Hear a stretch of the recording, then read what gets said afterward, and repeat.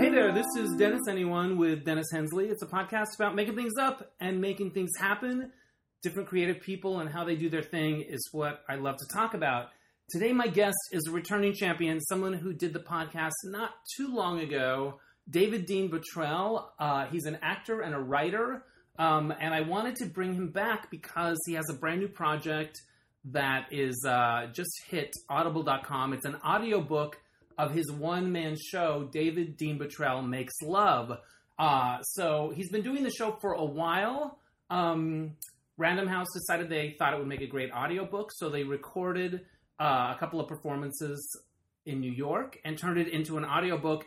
And now this week in Los Angeles, he's doing the show live here. So I haven't seen the whole show. I've seen some clips, but I'm going to go see it this coming Sunday, the 8th. So I'm excited about that.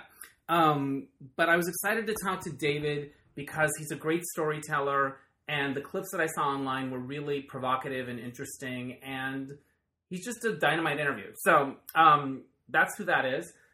Before I get to that, I want to mention my website, DennisHensley.com. There you can see podcasts, episodes are all archived. You can also see all the other things that I'm up to. My Lifecast business, where I interview people about their lives, like your parents, for example, for a special anniversary. Get their story down in a very fun format that is no stress, but that can kind of live on and be this audio heirloom for the family. So you can learn about that at getalifecast.com. And you can also email me at Dennis at DennisHensley.com. There's a lot of jargon, there's a lot of handles, there's a lot of screen names, there's a lot of passwords. I don't know how we keep up with it all, but yeah, I appreciate that if you want to check it out.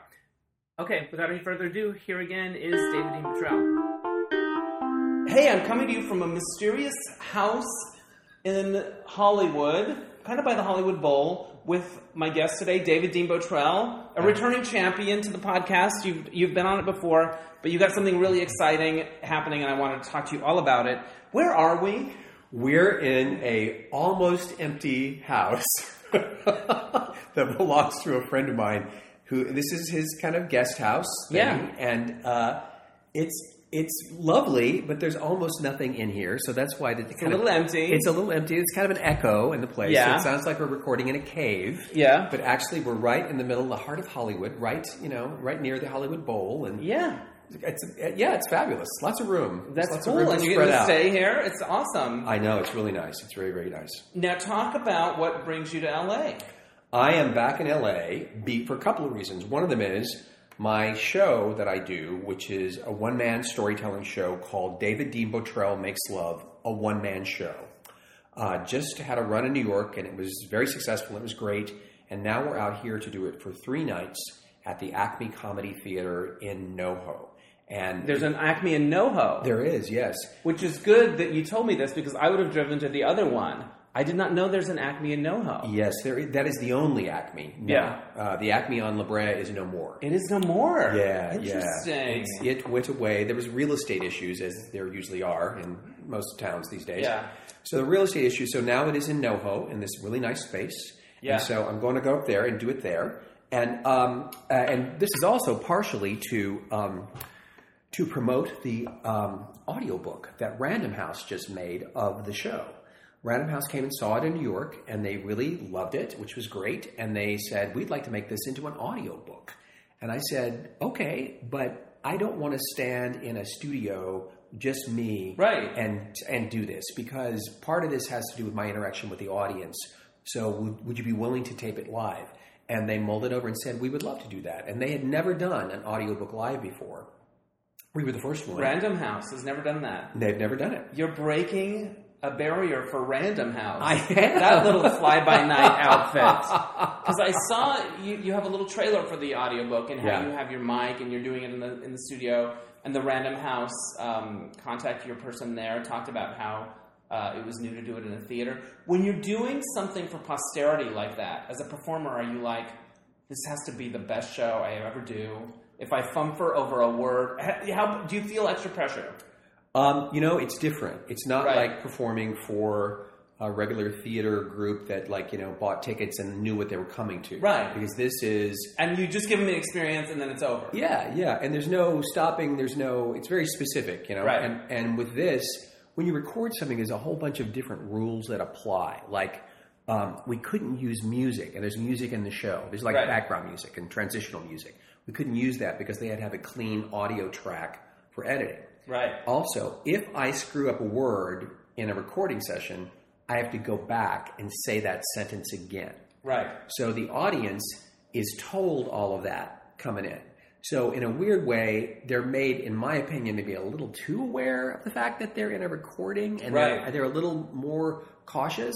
So I had my work cut out for me to kind of warm them up and sort of remind them that even though this is a recording, we can edit it if there's a mistake or there's a problem. So don't feel uptight about this. Yeah. It should be fun. So we did 2 shows, which is great because in the first show, I actually think I was maybe a little, I kept thinking about, this is being recorded. And I think I sort of was a little too aware of that and the way that I was delivering the show. So by the time we did the second one, I was so exhausted that I just kind of let that one fly. Right. And everybody, including me, would agree that was a much better show. So that's the one that is actually really used. So the finished product is really one show. It's not sort of pieced together. It is. And they may have grabbed a couple little things here and there from the first show, but largely it is the second show. Cleaned up a little bit here and there. But yeah, it was really fun. It was fun to do. Are you aware of things like, oh my gosh, that woman's got a crazy laugh? And she's... I have a friend with a crazy laugh, and I'm thinking of him at your taping. Right. And how there would be a meeting and possibly, some kind of an intervention happening. Maybe, I don't know. Security guard drag her out at some point. Yeah. That didn't happen at the show, thank God. But I have had people with crazy laughs, and I love people with crazy laughs. I think they're great because then when they laugh, people laugh because their laugh is crazy, and you get 2 laughs for the price of 1. That's true. And you don't have to worry about your outfit, really. That's true. That is absolutely true. That's so cool. Is it available now, the audiobook? It is. It's on Audible, and I think you can get it on Amazon as well, and certainly off of Penguin Random House's website. But it's everywhere now. It's available for purchase. Cool the way audio has stepped up in the technological age, because both of my novels were on audio, but back then it was cassettes and CDs. It was a very small market of people that would buy them. But now people listen to their phones all the time. I have an audible.com subscription. I listen to podcasts. It's really kind of a cool...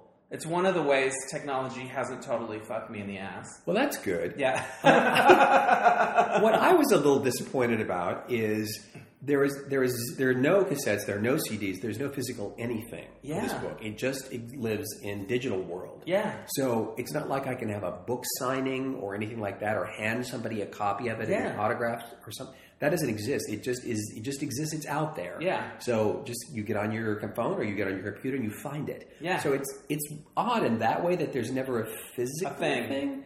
You want to sign something. It was fun, actually. It's super fun. I had the book last year. It was nice to go, here's my book, and sign somebody's name on it. You have a box of them in your trunk. Yeah. You sell them on the corner.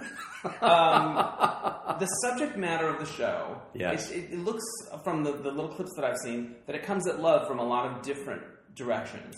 It does. And it's also something you started a while ago, so it's probably evolved. What was the genesis of the show? The genesis was I, years ago, started doing storytelling shows in LA. Yeah. And there's several of them that I really loved doing. One of them was Sit and Spin, another one called Rant and Rave. But they have great audiences. They're always packed. And they're very smart audiences. They're a lot of writers in those audiences. And so they don't just laugh at any old damn thing. You have to impress them if you're going to get a laugh out of them. And I was asked to do one, and there was a 1,500 word limit on the story. And I had an idea that I wanted to write about, which was this relationship that I had been in for 10 years with somebody who was an alcoholic. And I thought, God, that's not very many words. Could I do it? Could I get the whole relationship into 1,500 words? And I decided to do it just as a challenge. And I pulled it off. I got it in there. And I took it to, I think it was Sit and Spin first, and performed it there, and it went over like gangbusters. And you can read. You don't have to be up book. Right, yeah, you can read in these shows. And it went over like gangbusters. It was just, I was astounded. And what I really was moved by was there were these big laughs because nowadays there's who doesn't know somebody who's in a 12-step program, you know? Right. And then at the end, there were people who I could hear sniffling in the audience because the end of the story is not funny. It's truthful. It's just truthful. And so I drove away from that thinking, wow, that felt like it hit a nerve for a lot of us in that room. And I started thinking, how many love stories have I got? How many different kinds of love stories do I have? And I started thinking about it. I called up Comedy Central and I asked for a date at the Comedy Central stage. Right. And I went back and they allow you, I think the shows are about 45 minutes long, they'll allow you to do. So I came up with 45 minutes worth of material. And it again was just, we had an amazing audience. It really went over. People were saying, where are you going next? Where can I see this? Who can I bring to see it? And then about 2 weeks later, I moved it to another venue and I expanded it. And this all was going on probably about 8 years ago, maybe. Mm-hmm. And it had a run at various theaters in LA for about 18 months. And then I stopped that one. I did a second one. I didn't have a lot of time to do the second one, and I was kind of getting busy with TV work, and I kind of let it go. And when my book came out, the book that I had published last year. Yeah, we talked about, what's it called? It's called Working Actor. Is the name of it. It's available wherever fine books are sold. Wherever that is. Yeah. And when that came out, I thought I should do something to help promote it. So I brought this show back. And I realized that I had changed a lot since I had done the show originally. Right. And I just started thinking, there's some more things I'd like to say, and I feel a little differently about things now. And so I wrote 3 new stories that replaced 3 of the major stories in the original show. So it's different. The substance of it is different. And it's a little darker than it used to be, but it's no less funny. It's just, I think I'm a little darker. You've been through some shit. You know, haven't we all, Dennis? Yes, we all have. Yeah, for sure. So I've been kind of amazed at the response. I mean, I got a great response before, but this one is sort of hitting people in a slightly different place. And I love it. I love doing it, and I love what people say to me afterwards. It's not just, wow, that was funny. Probably one of the biggest things that's happened is that people wait to talk to me, and people sometimes I don't even know, and they don't want to say, oh, you were so great. They want to say, hey, this happened to me, or when you said that, I kind of thought I was the only person that it ever happened to, and what a relief to find out that I'm not. And so I've never done anything in my life artistically that's had this kind of response to it. Well, especially if you're acting on television, you're playing a character, it's not what you're putting, you're not the writer. So this is very personal. You're the writer and the performer, and you lived it. It's a lot. I got to tell you, this is, what attracted me to being in show business was being an actor, which meant I could hide out, or I thought I could hide out behind whatever was scripted and behind this character. And I always played, the weird characters with the accents and the hump and the limp and all that stuff. So I was well disguised behind sex all bombs. that. Yeah, exactly. And then the idea of like being out there, me, in front of people was never appealing to me. I never really wanted that. I never really sought the spotlight. And when I would see stand-ups work, I would be filled with anxiety. Like if it was going great. How can you tell people that stuff?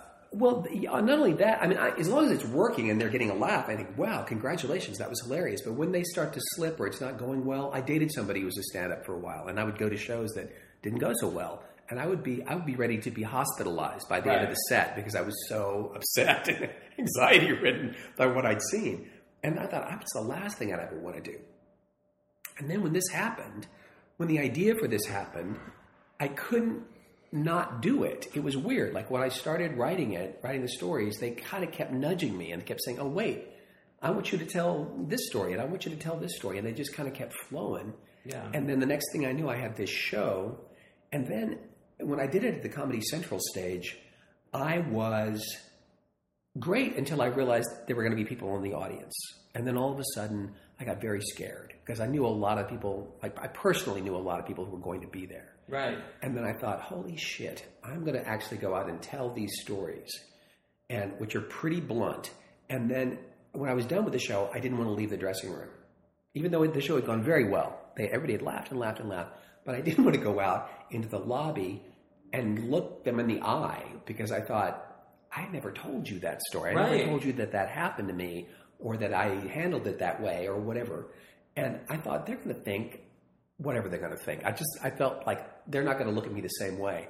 And the exact opposite happened, in that I went out and I've never felt so embraced in all my life as I did that night.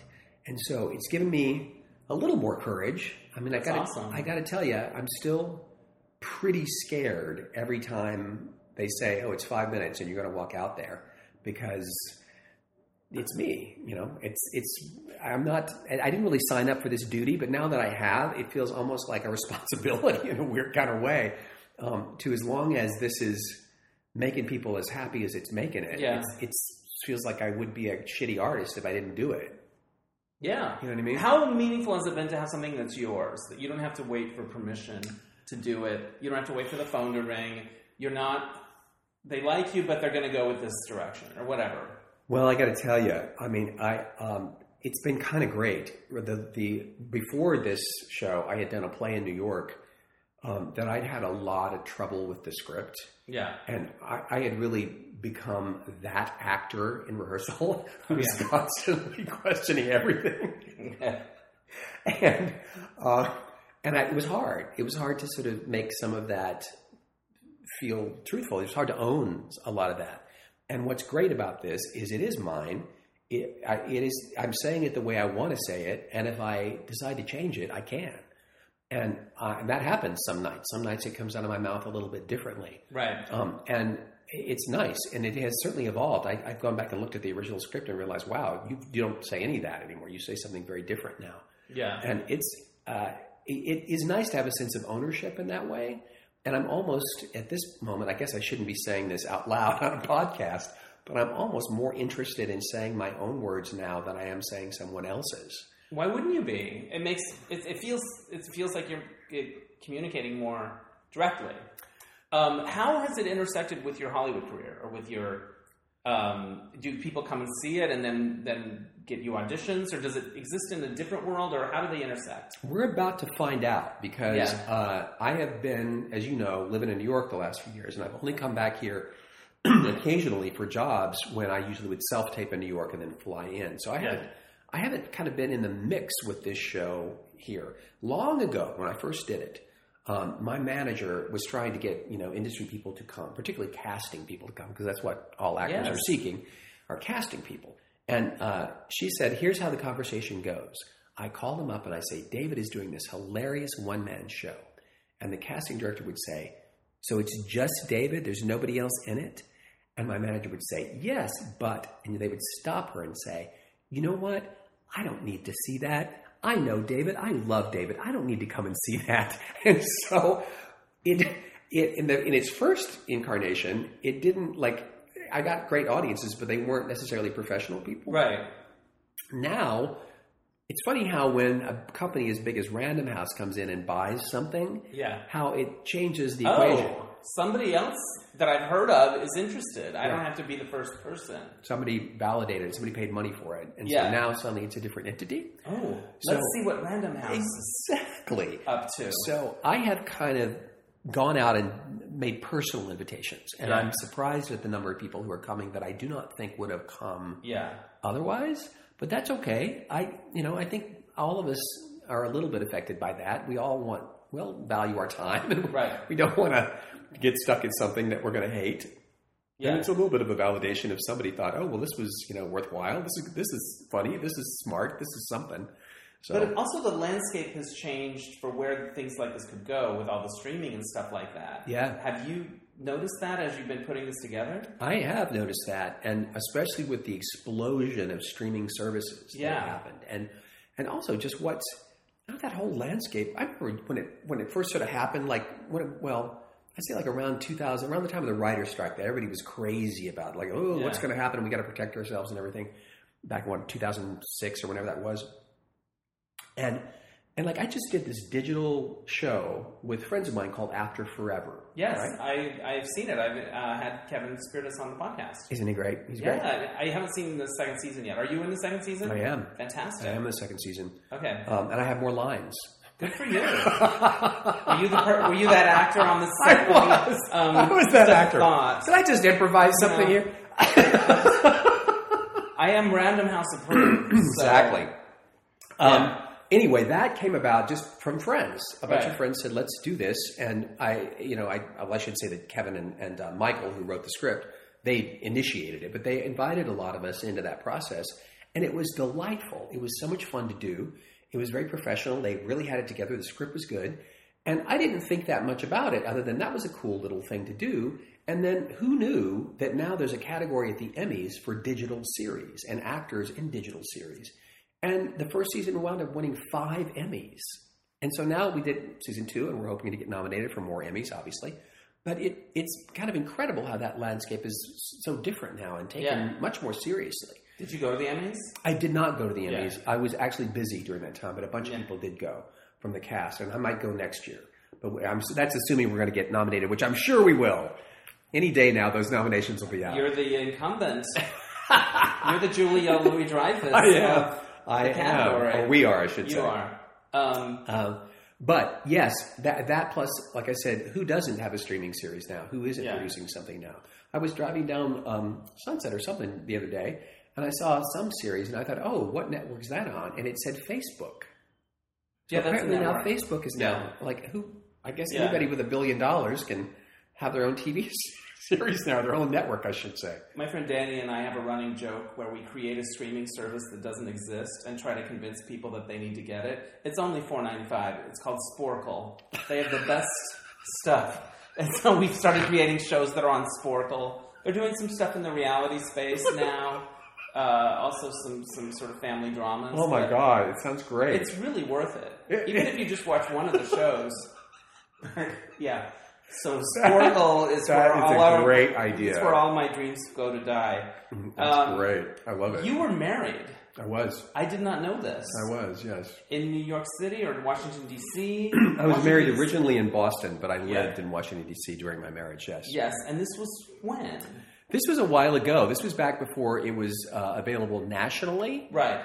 My partner owned property in what state is Boston in? Massachusetts. Thank you. Were they first or was Vermont first? Vermont was first. Okay. Yeah. Massachusetts was not too far behind. Right. And so this was in 2005, I think we got married. Yeah. In there, and then we, because he owned property there, it was a legal marriage, and we were able to then live in D.C., which is where his work was at that time, and I was commuting to Los Angeles to still writing screenplays or kind of writing screenplays at that time in my life. But yeah, I was, and then my marriage came to an abrupt halt, which was very unexpected. But it did. That's in the show still.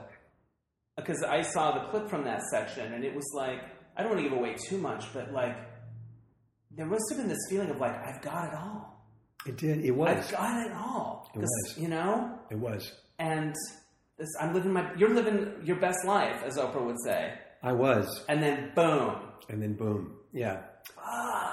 I used to, and I think I talk about this in the show, I lived in this beautiful condo that was in an 1880s, totally refurbished building. It was gorgeous. It was just beautiful. And I was flying first class back and forth from Washington, D.C. to Los Angeles because I was still in show business at the time. I was married to an attorney who was in the patent world, patent litigation, who was, doing amazingly well. Right. And I just thought, this is it. This is everything. Like I have control of the world. What do I even put on my vision board? Exactly. What is there to do? And I used to slide my key in the door and think, I can't believe I even live here. Like I can't believe I live in this place. Your house had a key card thing? Or was it like It was an actual key in the door. Okay. But when I walked in, I would think, I live here? I live here. I live in this house with this gorgeous man who's, this wonderful, esteemed attorney. Really, he was genius. He was a brilliant guy. So brilliant, in fact, that it's I won't give it away anymore for the story. But anyway, it was a very tough thing because that's part of that story. And then there's another part of that story, which was the journey that I was going on personally about what am I doing with my life? Like at what point do I maybe aim towards something higher than just writing screenplays that don't get produced? Right. And so there's a lot of things that happened in succession that kind of caused that story to happen. But at the time it was going on, it was no fun. It was quite a big loss when it happened. And oddly enough, the original version of the show was written not long after that. Yeah, when it was pretty fresh. It was, but that story was not in the show because at the time that I wrote the show, people said, "Oh, you're going to talk about your divorce, right?" And I was like, "You know what? My divorce is not funny yet. Yeah. Maybe in 5 years my divorce will be funny. It'll be hilarious." So there's some funny things about it, but that particular story is kind of like the Mount Everest story that I tell in the show. That is the longest story. It is the biggest kind of emotional arc. Yeah, I would just feel like the stakes are so incredibly high. Even from the clip that I saw, do the people that are in your stories know about the show? Some do. Yeah, some do. My ex, who was an alcoholic, he became, well, I actually called him and told him about the show because he was picking up a little steam. And I just said, I wanted to let you know what's going on here. And I said, I don't know how I'd feel about you coming to see it, but I'm happy to send you the script if you want to know what this is. And he said he didn't want to see it and he didn't need to come to the show. And it was all, in the past and all that. And then a couple of friends of his came to the show. And then he ceased to return my phone calls, and I have not spoken to him since. Wow. So that's life. How long did it take you to get over that breakup? The 10-year or the marriage? The marriage. Wow, that's a really good question. I think for both of those, the 10-year one was, to this day, probably the most difficult thing I've ever experienced. Yeah. Like that, I didn't know. That was before the marriage. That was before the marriage, yeah. And I didn't know. I just thought I was going to be there for the rest of my life. Or after 10 years, I thought, well, this is it. Yeah. So when that came to an end, there was a very big shock wave that I was the one who brought it to an end. But there was still a big wave of getting. I don't know. I felt like I was like Dorothy in the Wizard of Oz. Like I was in this I was suddenly single. I was pushing 40 at the time.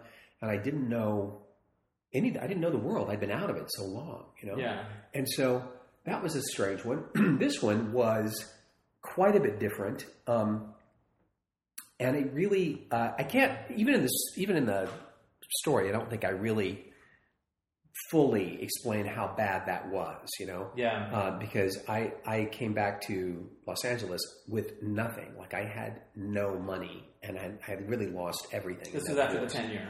No, this was after the divorce. That was a much. I think that's around the time that I met you and got to know you a little and what you were up to and that short film that you made. Yeah.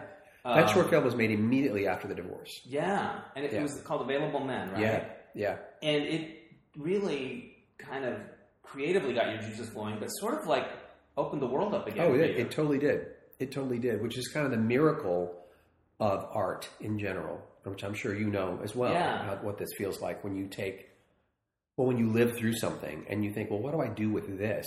Yeah. And then fortunately for people like you and me, we can take this and turn it into something, eventually, maybe not instantly, but there'll come a point at which you will find a way to use that to create something. Yeah.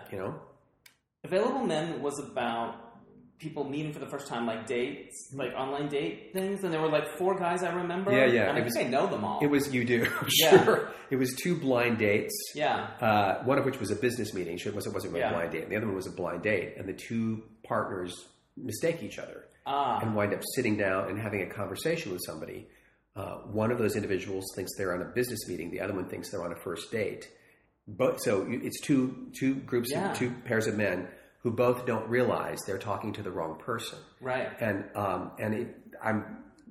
unbelievably, for the 15 minutes of that film, neither party ever picks up that they were talking to the right person. But each of them learns this kind of big, valuable life lesson out of it.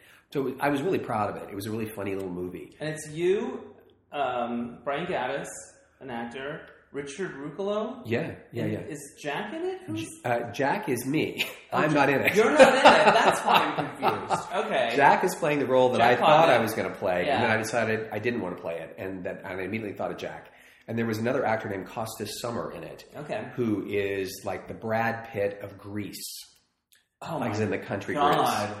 That's amazing. Yeah, he's this very, very sexy, amazing guy. Yeah. And he was in town in L.A. looking to see what he could find in L.A. And a friend of mine knew him and introduced him, and he stepped into that part. Yeah.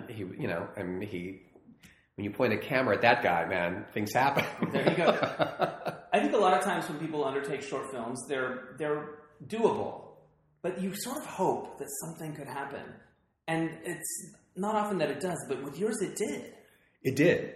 It changed a lot. It changed. I had a new agent. I had a new writing job. I had kind of a new career. And for a little while, it started to make the rounds at studios. And I remember I was called in for this meeting for the studio. I think it was at Paramount somewhere. And I went over, and I thought it was about a writing job. And so I was sitting there just kind of waiting for him to get around to saying what it was he wanted me to possibly write. And he kept talking about the film, and out of the blue, I realized I was not there for a writing job. I was there for a directing job. Oh, wow. I know. That's great. You directed it. You deserve it. Well, I said, is this are you serious? This is like a directing job? And he goes, of course I'm serious. Why would I call you if I wasn't serious? I was like, oh, okay. Then in that case, I'm serious too. And he said, that thing you directed, that I saw it in the film festival, that was funny for 15 minutes consistently. You know how few people can pull off 15 minutes of consistently like laugh. Of course, that's why people want to talk to you right now, is because of that. So it changed everything. That's awesome. Did he offer you the job? There was no job to offer. Yeah. At the moment, there was no project, but he wanted to sort of find me a project or me to bring him a project or something. But it was for me to direct, and that I didn't even know. I really didn't guess that. But it was lovely. I mean, it changed a lot of things. It really did. And, that's so great. It was great. It was really great. Was it playing in gay festivals and straight festivals? Mm-hmm. Yeah. So it played in 130 film festivals. That's awesome. It was amazing. It played around the globe in 130 film festivals, and it won 17 awards. I love it. Did you make money on it? A little bit. Right. I did. I mean, it was released sort of as part of a collection of short films. I made some money. I didn't make the money. I mean, it didn't cost that much, honestly. Yeah. It was truly a backyard project. I think I spent maybe, I want to say I spent like $7,000 on it all told. Yeah. And maybe I made that back in the end, but it was, it was like amazing. It was amazing. It was one of those lucky things. Is it available online to the stream anywhere to watch? I don't know. Actually, it's through Wolf Films. It could be on Sporkle. It probably is. It's probably playing like every 15 minutes on Sporkle. I have a theory. I'm wrestling with some thoughts, and I think you're going to have some input on this. Yeah. Sometimes I feel like if content is gay, and I'm not talking like hardcore or anything, but like a romantic comedy or whatever. Yeah. That to people in the business, it's almost like you didn't make a film. It's like you made something else, like a hat, right, or a macrame plant holder. Like they don't. And so sometimes I'm wondering if my resume would be better if those things weren't even on it. Like if they did not even exist. Right. And that could be just sour grapes, because maybe if they were really good, then it wouldn't be that true. But I've noticed it in friends' careers as well. It's like people. I know a filmmaker who made a really great feature. Right. That played on a lot of gay festivals and was well received, did well on Netflix. Didn't open any doors for him. He wrote another spec script that had a little more mainstream appeal. People loved it, bidding war, CAA, whatever, and now he's on track to direct it, and they're looking at talent. And his own reps, when they talk about it, might say, oh, well, this actress is great, and she loves working with first-time directors. And he's like, I'm not a first-time director. Right. Like, it didn't even happen, and these are his own people. Right. And so I get really upset more for other people than my own. But I'm like, oh, there's something afoot here. Yeah. And I don't think it's moral. I don't think it's about, oh, gays are sick and gross. I think it's like about money or something. Or like, they must not be that ambitious so they wouldn't make this niche thing. Right. Do you get what I'm going at? I do. Years ago, I was one of the founders of the God, I can't think of any of these. What's the name of the film festival here in town? Outfest. Thank you so much. I couldn't come up with that. I was going to say Newfest. I knew that wasn't right. That's New York. Outfest. I helped found their screenwriting lab. Yes. And I was one of the mentors. Yes. And each year there were new people kind of coming in. I mean, new mentors coming in. And some of them were gay writer filmmakers who had done gay films that had won, prizes in gay film festivals, et cetera, et cetera. Some had been in other festivals besides gay festivals. But those people largely were still having to work other jobs because their projects did not generate enough income for them to live. Right. There were other gay writers who were in that process who were as gay as any of us were, but they wrote projects for studios. Yes. And it was an interesting mix of people. Yeah, you could probably tell at the ballet line or like in the parking lot, which was rich. Yes, you could. Yes, you could. You tell by the watches. But I think that the talent level was not different. I think they were probably all just equally talented and worthy. There was a kind of a thing that happened, at least in the film festival, the gay film festival world, for a while, where there was all this energy into, I must make another film to go on this film festival. It just the circuit was all you were thinking about, just the film. Because the circuit is really fun. It's exciting. I own the fact that I love that world. Me too.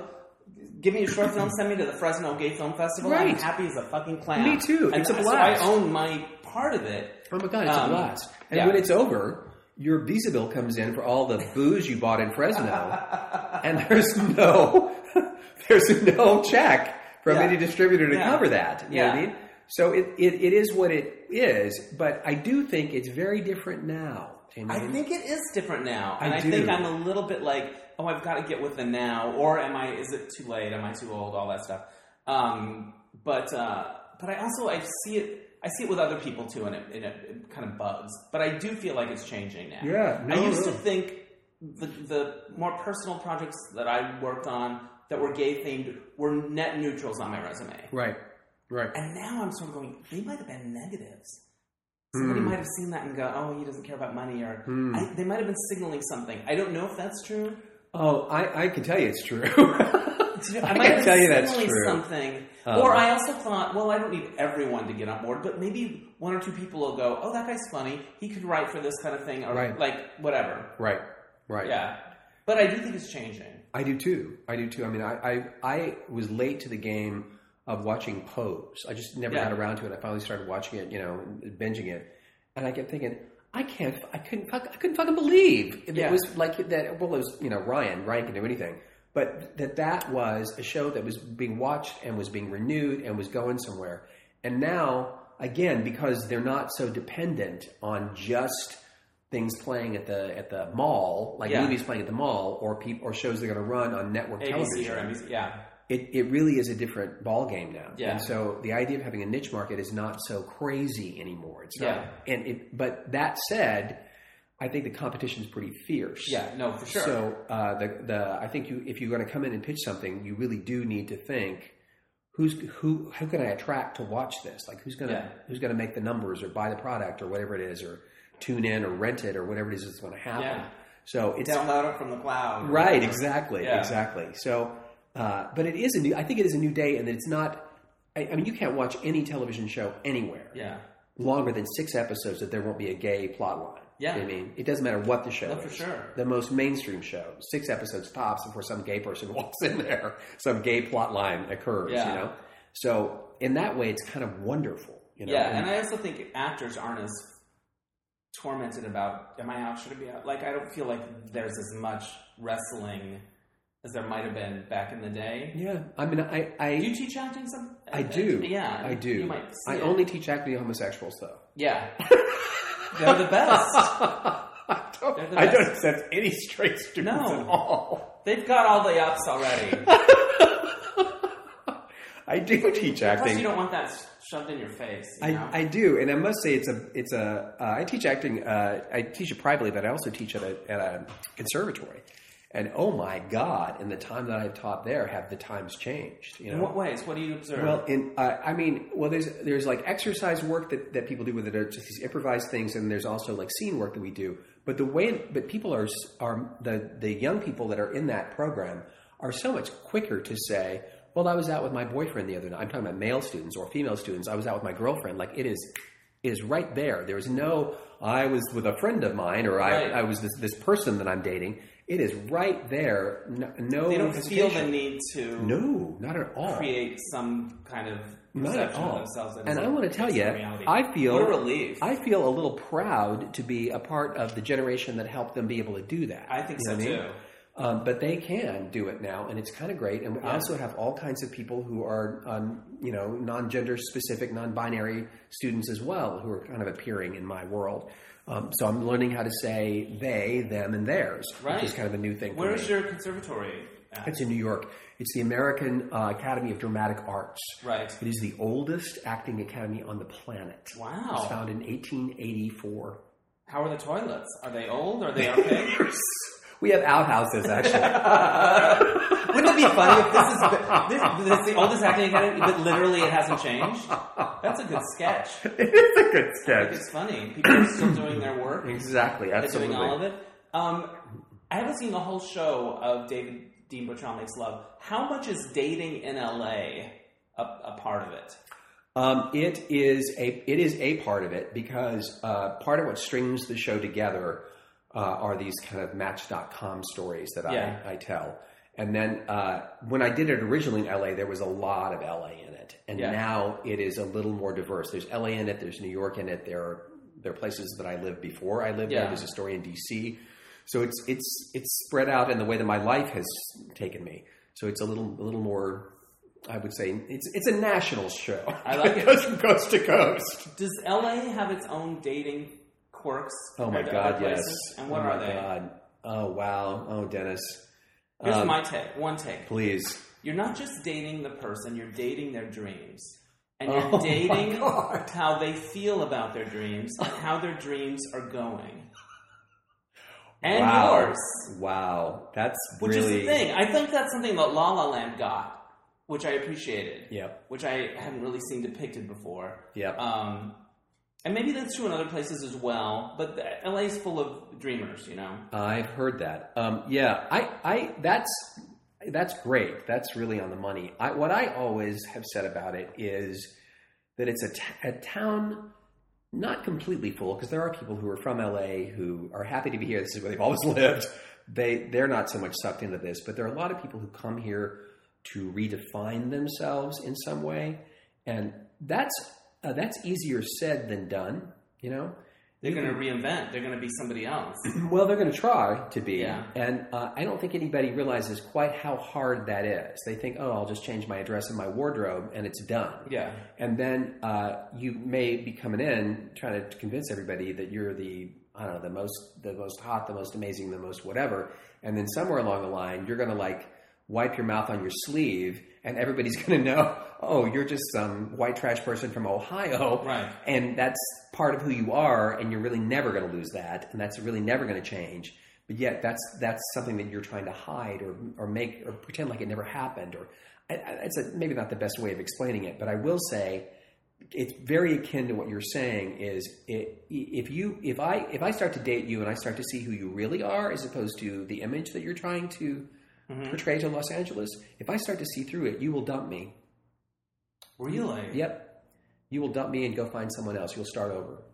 That's been my experience. Interesting. If I in any way see through the veil at all about who you you're actually not even judging the veil. You're not even judging what's behind it. You're just seeing it. And if I do that before they're ready for me to know that, I'm history. I'm gone. Interesting.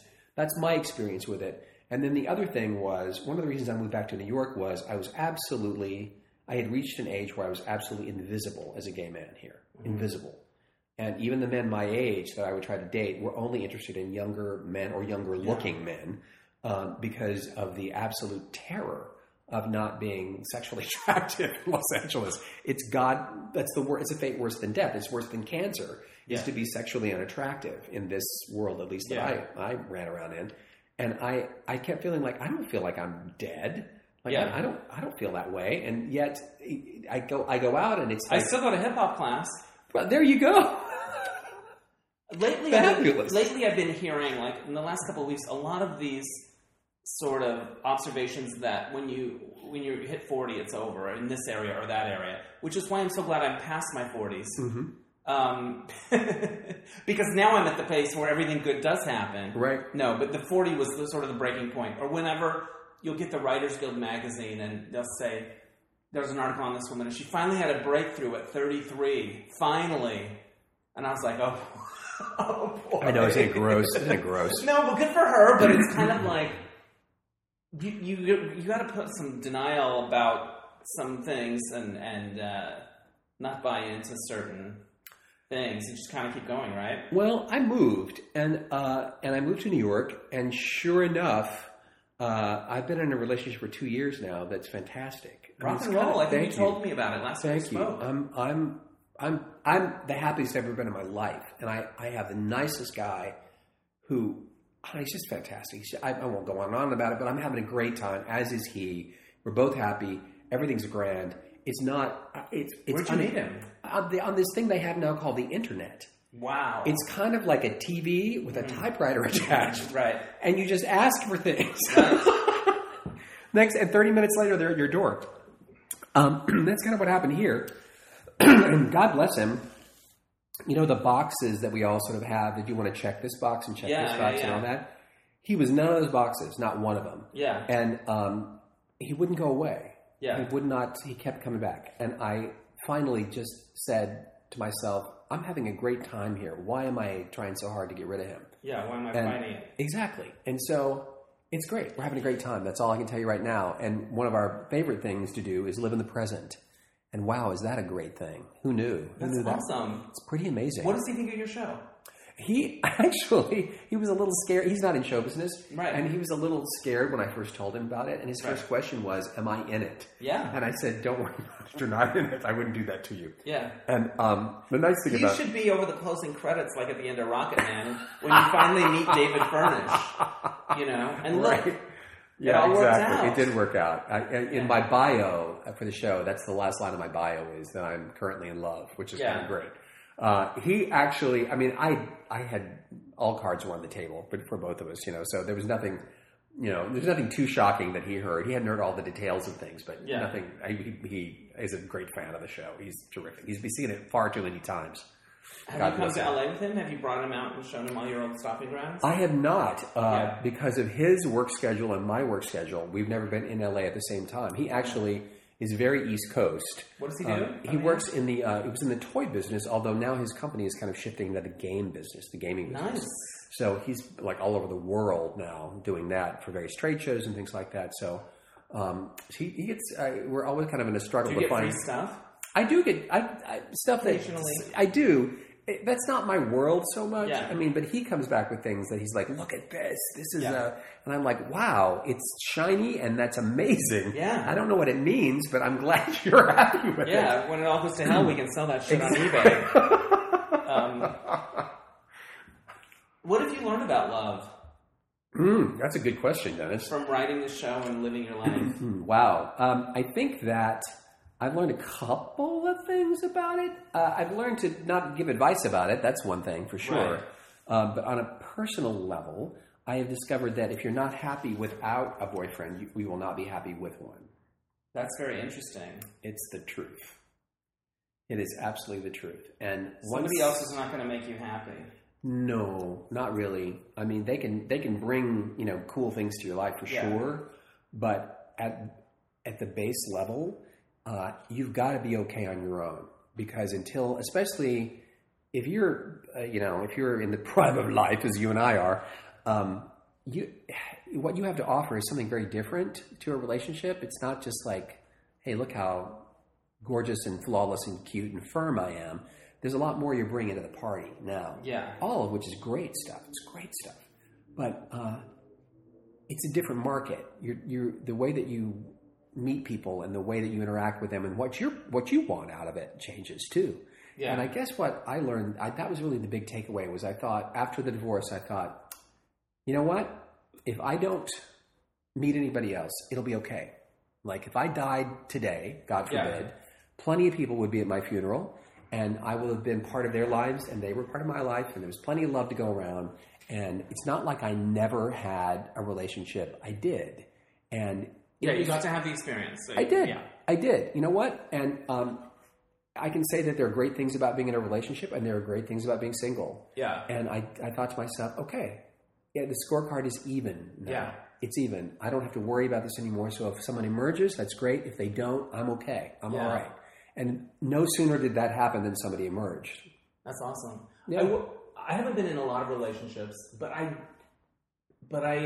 was so grateful that I was in one that had, that lasted a few years, because it was great, but it wasn't so much greater than the other. So you're not waiting for when's the great thing going to happen to me. Right. It can be great, but it's not a 10 and everyday life is a 3. No, not at all. Single life is a 3. Not at all. Yeah. Not at all. I mean, one of the things I like about it, I grew up in a house full of people. Right. We had a lot of people around all the time. Everything was shared in my house. Yeah.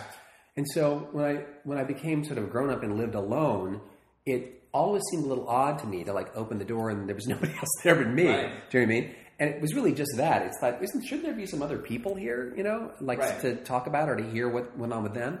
And I think the fun of it is if it works, if it's a wheel that turns and there has to be like chemistry and there's got to be some common values and stuff like that. But if that happens, it's kind of like you get 2 lives for the price of 1 in a weird kind of way. You get sort of your life plus their life, and it's an easy mix at its best, Yeah. When it's, if it isn't destined to be, you'll know pretty soon. Yeah. Awesome. Thrilling. It is thrilling. We did not pick any cards from before, but I'm going to ask you a few anyway. Sure. Since you mentioned toys, yes. What's your favorite toy as a kid? Oh my God! Oh, the first thing popped into my head was my Legos. I love Legos. My Legos. Are the best. Oh, I love them. Have you watched the Lego reality show? I have not watched it. I have not. It's not on Sporkle. It's on one of the other channels. But here's what's interesting. When I remember playing with Legos, they were so limited. Yeah. Like, there wasn't even green Legos. Right. And now you look at some of the stuff and you're like, wow, I didn't even know those pieces existed. Oh, but I could play with Legos for hours. Me too. I love them. I absolutely love them. Yeah. What item that you lost, misplaced, or had stolen do you most wish you could have back? Oh my goodness. Wow. I had this ring that I loved, and it wasn't an expensive ring. It was just this really pretty silver ring that I bought for myself after my divorce. I love it. I bought, because I took my wedding ring off and I got rid of that, and I just bought a couple of rings that I just put on my hands because I liked them. And one I really loved, and I accidentally lost it somewhere. And I bet you once a month I think about that ring, and I've not replaced it, but I should. So maybe I will someday. That's soon. awesome. Yeah. It was, I think, because I gave it to myself. Yeah, and it symbolized something. It did. It sort of symbolized that I kind of loved myself, which sounds weird. Right. But I do. It's the greatest love of all. It is. Whitney Houston once said that, didn't she? Exactly. What gift that you received in your life do you most vividly remember unwrapping? Oh my God. It wasn't unwrapped. It was too big to wrap. Oh, wow. Oh my God, there's several of them. I was a very kind of freaky child. I'm sure you can figure that out by now. But I wanted a mannequin. Wow. I was in a store mannequin, and I asked for one, and I got when I was 13, and my parents saw one in a garage sale, and they bought it for me, and they gave me this mannequin, and they didn't realize that I had a lot of sexual feelings about mannequins, that may be news to you, Dennis, but as a child, I had a lot of sexual feelings about mannequins. As one of my recent guests said, your fetishes pick you. You don't pick your fetishes. Right, but I did. Yeah. Like when I walked by a store as a child, when I walked by a store window and all the clothes were off the mannequins and they were naked, I was so turned on by that. I can't tell you. Male and female? Either one. Yeah. Either one. This was a female mannequin. Yeah. And I sort of used to kind of have sexual experiences with this mannequin. Fantastic. They had no idea. This is the next one person show. It is. There is a story that I haven't written yet about something that happened with that mannequin that I'm going to tell soon. That was quite a story. Because next time we do this interview, I'm going to say, what's going on? Working title, Oh Mannequin. What's going on with Oh Mannequin? Sounds Irish. That's amazing. So they gave it to you. There was a sheet on it. There was like a bed sheet over it. And you pulled the sheet off. I pulled the sheet off. And did you just lose your mind? I did. There were some people, I forget who was over, like some of my cousins or something were over for this. I think I was maybe 13 years old or something.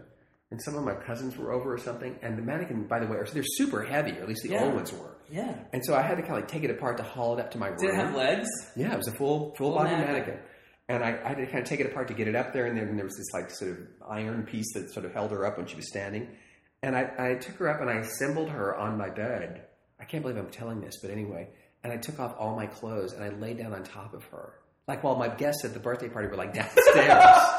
At the same time? Yes, at the same time that they were down there. Oh my God, I'll be right back. Because it was so overwhelming. Yes. That I finally had a mannequin, a big naked mannequin. And it was cold and it was hard as a rock. Like it wasn't any way like a warm, sexy thing. But I remember just laying naked on top of that mannequin while I heard people downstairs like eating my birthday cake. And you're like, I'm good. How long did you stay up there? Longer than I should have. Longer than you should have. So when you first said that, I thought, you probably wanted to dress them. But that wasn't the deal. No, interesting. There was a very So when component. In between, like, if I were to walk in your room and there was the mannequin, would there be clothes on it? Never. There was never any clothes on it. There was never any clothes on it? No. Oh. I eventually bought her a wig. Also in a yard sale. Did she have a name? She probably did. I don't remember it now. I bet if I thought about that, or I bet I could remember what it was. But I probably did give her a name, but I don't remember it now. How cool of your parents to give you a mannequin. Well, I was a weird kid. I was always asking for weird shit. I asked when I was a kid for a subscription to TV Guide when I was like... Oh, yeah. I was that. What about when the fall preview would come in? Oh, my God. Oh, my God. That was so exciting. I'll see you people in a week. I went into my bedroom. I took off all my clothes. And I laid down on the fall preview TV Guide while the people were having cake or whatever they were doing. Dennis, I used to, when the TV Guide came every week, I used to read it cover to cover like it was a novel. I'm not kidding. I sat and read it. Oh, God, it was so fucking weird. Jesus. And I got to write for them. I didn't do a lot for them. Yeah, but I wrote the Will and Grace cover story. Wow. And it was a moment of like, oh, my God. That's amazing. I wrote the story on TV Guide. That's really amazing. I remember the first time I saw my name in TV Guide. I was like, oh, my God, I'm in TV Guide. It's getting turn on the light. It's getting dark. We're going to wrap it up soon. I can't really see this anymore. Have you ever typed your name into like a DVR search engine, like direct? You know how you can type an actor's name. Oh, I haven't done that. I haven't done that. Googling yourself on the television. All right. But I guess anything that comes up that you're listed in. I know people have done that for me, or like relatives and so forth have like found obscure things that I was in on TV. How has New York been in terms of TV acting? New York TV acting was great when I first got there. Yeah. I think I was the new guy in town. Right. And it's been a little less great lately. But that's coincided, actually, with my desire to write this book that I told you about, and also my desire to do this show and to do some other writing projects. So it's been okay. And then and it's been fun to do, After Forever is a TV show, but it's a digital TV show. Right. So I don't think any of us are going to retire on what we made on that show. Yeah. But it's sort of one of the goals for the new year is for me to get a little more, I think I'm going to say proactive on that, because I have new management now, so I think that's going to change a bit. Have you done a Law and Order? I did do a Law and Order. I played a homeless man. Yeah. The homeless I think man. You're not a New York actor until you've done at least one Law and Order. Oh, certainly. And I was a Viennese train conductor on Blacklist. Ooh, with James Spader. Yeah, I had a scene with James. It was nice to see him. We had worked together on Boston Legal, so That's it was nice to see him again. You had that amazing arc. Yeah, it was really fun. Really fun. Do you get recognized from things? I do. What is it that people always say, or is it different? It's a little different. Sometimes they don't know where they know me from. So then they'll say, I know you from something. What have you been on? Right. And then I'll start listing shows, and they'll go, no, not that, not that, not that. And it's this little exercise I call death by resume. Yeah. Until finally I just say, I don't know. I don't know what you know me from, but I was on something that you saw. And I still get stopped and still get letters and so forth about Boston Legal. Yeah. Because it's endlessly being rerun on Sporkle and other... I'm sure Sporkle really won that bidding war, for Boston Legal. Right. They have the Shatner fans from Star Trek, so it works out. Exactly. This is a total side note, nothing to do with your career. Mayor Pete just dropped out of the race. Yeah. Thoughts on Mayor Pete? I loved him. I loved him too. I could watch that video of him talking to that kid. Yeah. I should know that kid's name by now. I've watched it so many times. The 9-year-old that came out. Yep. I could watch that on a loop. I just sob on the toilet. Yep. You know. Yep. Yeah. I from a political standpoint, because somebody else dropped out today. I think Amy dropped out today. Amy Klobuchar. I talked about her like I knew her personally. They dropped out because they love each other so much they're just going to run away together.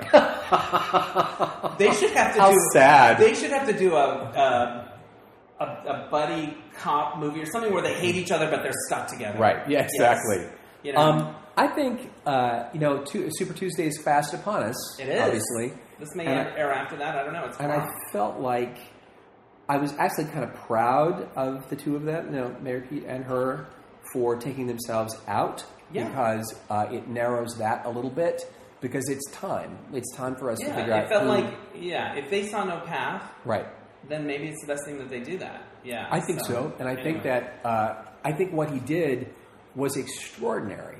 I mean, extraordinary. When you think about it, he went from, oh my God, this gay guy's running, to ho hum, he's gay. Like that. Right. And he did that because he was so good at his job. And everything else. Yeah. I mean, I know that like every person, there's some things rattling around the past that people are not happy with. And I'm sure that they have reason to be unhappy with it. Yes. But at the same time, what he did, coming from being the mayor of South Bend, Indiana, to being a contender to be the president of the United States in the time that happened, it reminded me of Obama. Yes. Because I remember thinking, well, I'd seen Obama at the convention, but I thought, where does he get off like running for president with this little experience? Yet he was an extraordinary president. Yeah. And all of a sudden I thought, wow, what if? And it was so, the way in which that happened, and when he went to Iowa and got all those, Midwestern people to like get behind him and all that. I said this in my blog post, or not blog post, my Facebook post or my media post. I said, for a brief minute there, it almost seemed like America again. Do you know what I mean? That's awesome. It really did. It seemed like, wow, if you have the guts and the goods. And the talent. He was really talented. He was very talented. Like when Amy Klobuchar was like, we're sorry we can't all be as perfect as you, Pete. It was like, well, she's just pissed because he's talented. And, and then I'm sure there's things on both sides, but like, sometimes, not that people would discount that, but I think those skills transfer to governing. I do. I think it's not like, oh, you're just flashy, but you don't, you know what I mean? Like, they certainly did with Obama. Yes. You know what I mean? And I believe the same of him. I think they transfer. We're not just being won over by superficiality or what have you. But anyway, yeah. I think the good news is he will be back soon. Yes. He's going to be back soon. You don't make a debut like that and then retire. No. So he'll be back. I mean, Dancing with the Stars is an option. Or maybe Chasten does Dancing with the Stars. Well, something on Sporkle. Yeah. At least for sure. A talk show on Sporkle. Maybe a reality show where we blindfold them and put them in a department store. I don't know. I just somewhere in South Bend. Yeah, I'm listening. And the other thing, which is it sounds corny, but to be an LGBTQ kid, teenager, and to see that is how extraordinary and how perfect. I think whenever any of our politicians talk about gay issues, whether it was Michelle Obama, she would say something like, or where you're from, or how old you are, or who you love. Before love is finished in her mouth, I am crying. The second, it's visceral. It's like that. Yep. I could be driving. Yep. If a politician or somebody shines a little light, it's not, it's not conscious. Yep. Yeah, and I think he had a lot of that for me with those experiences. So, yeah, so it's an interesting time, and it's pretty exciting. But, so I can't wait to see what he does next. Me too. Whether or not it's Dancing with the Stars, I'll be fine. I will be fine. Since you're an acting teacher, this will be one of our final questions. Okay. Who was your most impactful teacher? Oh, well, that would be my acting teacher. Yeah, William Esper, who I just lost. I didn't lose him. He passed away about a year and a half ago. Maybe he was with your ring. I didn't misplace him. But I hadn't studied with him for many years, but I had gone back and seen him and visited him from time to time. But he was so impactful to me for this reason, because he was a very big, forceful personality. Do you know what I mean? He was someone to be reckoned with, and he had impeccable, I'm going to say, taste in the sense of knowing what to say to student A, which was going to be different than what he said to student B, and when to say it, at what point to say it. He was incredible at that. And I knew it even when I was in his classroom, and now that I teach, I really appreciate that from him. And the other thing that was so great about him, for me personally, was coming from where I had come from, and I think it was true for a lot of the students, he was the first adult, well, not just adult man, adult period, who ever endorsed what I wanted to do with my life. Who took me seriously, encouraged me, helped me. And didn't say this is a horrible idea. Right. And never said it was a horrible idea to be an artist. It was a terrible idea or a stupid idea or I'd never make any money or any of those horrible things. He actually endorsed it. And I remember when we sort of graduated, we were allowed to have a little, private audience with him to sort of ask our final questions or whatever, get our final evaluation. And I remember I got there and his lunch arrived just as I arrived. So he was like eating while he was, I was like asking him I was saying all these ridiculous things because I wanted to impress him and talking about, how I was going to try to do more Chekhov or whatever, which I've never done since. Right. But anyway, I was just trying to impart to him how much, how much this mattered to me and all that. And I remember him like taking some bite, and I guess he just had heard enough, and he like sort of wiped his mouth and he said, "Listen, don't worry about it, okay? Because you're talented. You're a real actor. You're a real actor, David. It's going to work out." And I've never forgotten that moment, Oh my God, exactly. I just got chills. I know. I never had anybody like him in my life, personally and professionally. After college? Like, where were you? I was probably 21 or something. And this was your college program? Well, there was I didn't go to college. Oh, it was an acting... I totally skipped. Well, I went for a little while, but it was not for me. I'm not a college graduate. Sure. But this was something that had an end to it, right? Because it was a 2-year program. 2-year program, and it was the end of it. And it changed everything. I walked out of there thinking, if he says that, then it must be true. So therefore, that's what will happen, and it is what happened. And it'll carry you through the low points. Yes. Yeah, and it did. It absolutely did. It was, but the biggest thing was the endorsement of somebody who was a parental kind of person. Do you mean? Who he didn't have to say any of that to me. Yeah. Like he didn't. He could have just said good luck or whatever. It's all going to be pass fine. the salt. But he really did sort of like pay attention. I'm talking to you. It's going to be okay. He gave you what you needed, and then some. Yeah, and so he remains that guy for me. I mean, he probably always will. But and for many people. Right. I did a TV show a few years ago with Kathy Bates, and fantastic. It was wonderful. And I had 4 scenes with her, and it was great. We were like adversaries in the scenes, and she was wonderful. And one of the scenes, as happens sometimes at TV, was not.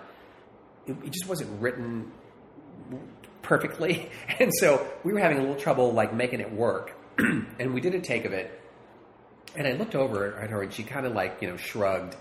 And before we did the second take of it, she leaned in. And by the way, she had the same acting teacher as me, Bill Esper. And we had discovered that when we were chatting. So before the second take of this kind of tough scene, she leaned in and she said, "Let's do this one for Bill." And I said, "That's a great idea." And so we did. We really tuned into each other and listened, and it was so much better. And it was really impactful. And we skated right over what our problems were with that scene. And it was lovely. It was really beautiful. What was the show? Harry's Law. Harry's Law. Yeah. I mean, I think Sporkle. I should get the name straight. That could be a great show, Sporkle. What an amazing story about Kathy Bates. It was great. Oh my gosh. It was really lovely. So much fun talking to you. Same You're always here. so thoughtful, and you're a great storyteller, and I relate to so much of the things you talk about. Tell people how they can listen to your show and how they can come see it in LA, because I'm going to try to get this up in the next day. Oh, great. So. Okay. Yeah. So are there still tickets available? Yeah, there are. Okay. We're doing shows on March 6th, 7th, and 8th. That is Friday, Saturday, and Sunday. Did I say March? I said that, right? March 6th, 7th, and 8th. Yeah. So 2020, just in case. Yeah. At Acme Comedy Theater in North Hollywood. The website is acmecomedy.com. If you want to investigate the audiobook, which is also called David Dean Botrell Makes Love, it's available on Audible and other fine places on the internet. I might use one of my credits. Would you? Oh my God, Dennis! I have a few racked up. Thank you. How long is this as an audiobook? It's about 2 hours and 20 minutes or something. That's kind of awesome, because on an audiobook, you want to give a little more. Whereas on stage, you're like, 90 minutes is the max. Yeah. You know, like, so you can go a little more if you want. Yeah, we did. The show is 75 minutes long, and then I did an interview with the audience and answered some questions, and then I also went into a studio and I taped, I think, 4 or 5 bonus track stories. So that's how it turned into being, a little longer than the show. I love it. It's great. I'm really proud of it. Awesome. I'm really proud of it. If it existed as a real thing, I'd have you autograph it. But maybe you can write your name in the sky. I will do that. All right, so people should come and see it. I think I'm going to go on Sunday night. Yay! So, final question. What do you hope people get from it? Or what's something that they've told you they've gotten from it that meant a lot? I think that it's love, like it's this subject that's been studied and written about, and songs and poems and plays and movies and everything has been written about this mysterious thing called love. And to this day, nobody knows how to find it, how to keep it, or what to do when it goes away. And often we take that very personally, as if we're the only people in the world that don't know what to do, We feel kind of stupid about that. Everyone else has it figured out. Right. And the thing that I enjoy probably most about the show is how relieved people are after they've seen it, that they heard some version of their story at some point during this show. Yeah. And that they feel like, how great, I'm not the only one who's still kind of blundering around out there. That makes me feel really proud of the show. I love it. Well, I can't wait to see the whole thing. Congrats on everything. Have a great run here, and it's always a pleasure talking to you. Thank you, Dennis. Bye. Bye. Thanks again to David Dean Bottrell. If you're in LA, go see his show this coming weekend. And if you're not, you can download the audiobook at audible.com. And there's a lot of bonus stuff on there as well, not just the straight show. David said there's some other fun stuff that they added, so check that out. All right, so this happened. This past weekend was my friend Jeb Haven's birthday. He's the co-creator of You Don't Know My Life. And he has a cousin with a place in Santa Barbara that is often empty. So he's been inviting Jeb and his husband Steven to go check it out. And so for Jeb's birthday weekend, a few folks went out there to hang out at this house in Santa Barbara and celebrate Jeb's birthday. And I was among them, and it was so lovely. First of all, the house is beautiful. It's kind of up on a hill. It's an old house that feels like a murder mystery could happen in there. But it's just gorgeous. The landscaping, and it was super beautiful to be there. But then we just sort of hung out and played games, and this was the weekend I rediscovered all these things that I used to love. I will now list them. Doing puzzles. There was a puzzle that was done, and I was one of 2 people to stay up till 2 a.m. to finish that damn thing, and I'm very proud of that. It reminds me of growing up, and my puzzles were something I used to do with my mom, and that was always really fun. Puzzles are awesome because anyone can do it. You don't have to be good. You can just sit there and try, and it's just this great meditative thing. I kind of feel like I want to have one going all the time, but I don't really have a good table set up for that in my apartment. And I have pets that would probably eat the pieces and then shit them out. But anyway, I love puzzles. What else did we do? We played a bunch of games. We didn't play our own game, which is good, because we got to try all these other ones. There was a new one called When I Dream, which is kind of like Password, and people are giving clues to try to get you to guess the word, but some of the people are lying intentionally. So it's kind of interesting. I enjoyed that. Catchphrase is fun. That's that thing that it's like giving clues like $25,000 pyramid style, but then you pass the little buzzer thing around with the words, and then whoever it dings on. Although I think it should squirt water or confetti or something. Or shock you. I think it needs to be more punishing. I blame Ellen for that sadistic streak that I now want to add onto this game. We played Codenames, which is super fun and strategic, and I brought my $25,000 pyramid game, which is how Jeb and I bonded in the first place 6 years ago. We played a few rounds of that. Suffice it to say, I still got it. I can crush that winner circle. I can crush it. It's so good. What else did we play? We played a game that Jeb's developing, a fun game. I don't even know what the name of it is, but it was fun. And they played Azul. I didn't play that. I don't know. There was some other ones, but I can't remember. Anyway, it was such a fun weekend. Oh, and there was a piano there. And so I play piano, but I don't play very much, and I haven't played in a long time. And it was a little grand piano, and I just sat down and reconnected with that passion. That isn't much of a it's not a passion if you never do it. But the other thing that I learned is back in the day when I was a kid learning piano, I would go and buy sheet music of all my favorite pop songs, and I was so into it, and sometimes I'd make them order it, and all of that stuff. And now in the internet age, you can just find stuff online. And there was this, Jeb is a great musician, and he told me this app that you can download and then just find the sheet music. It's not full charts, but it's like the chords and stuff. So I was just bringing up all my favorite songs and clunking away. But it was really like, oh, remember this? The whole weekend was like, oh, remember you used to like to do that? We did a little 20-minute yoga class in the hallway. There was a lot of eating happening because Stephen is a chef and is fantastic at that. So I don't know, it was just like the most rejuvenating, fun trip, and so I'm really grateful that I got to do that. All right, that's enough for this week. Thanks for listening, and we'll catch you next time on Dennis Anyone. Bye.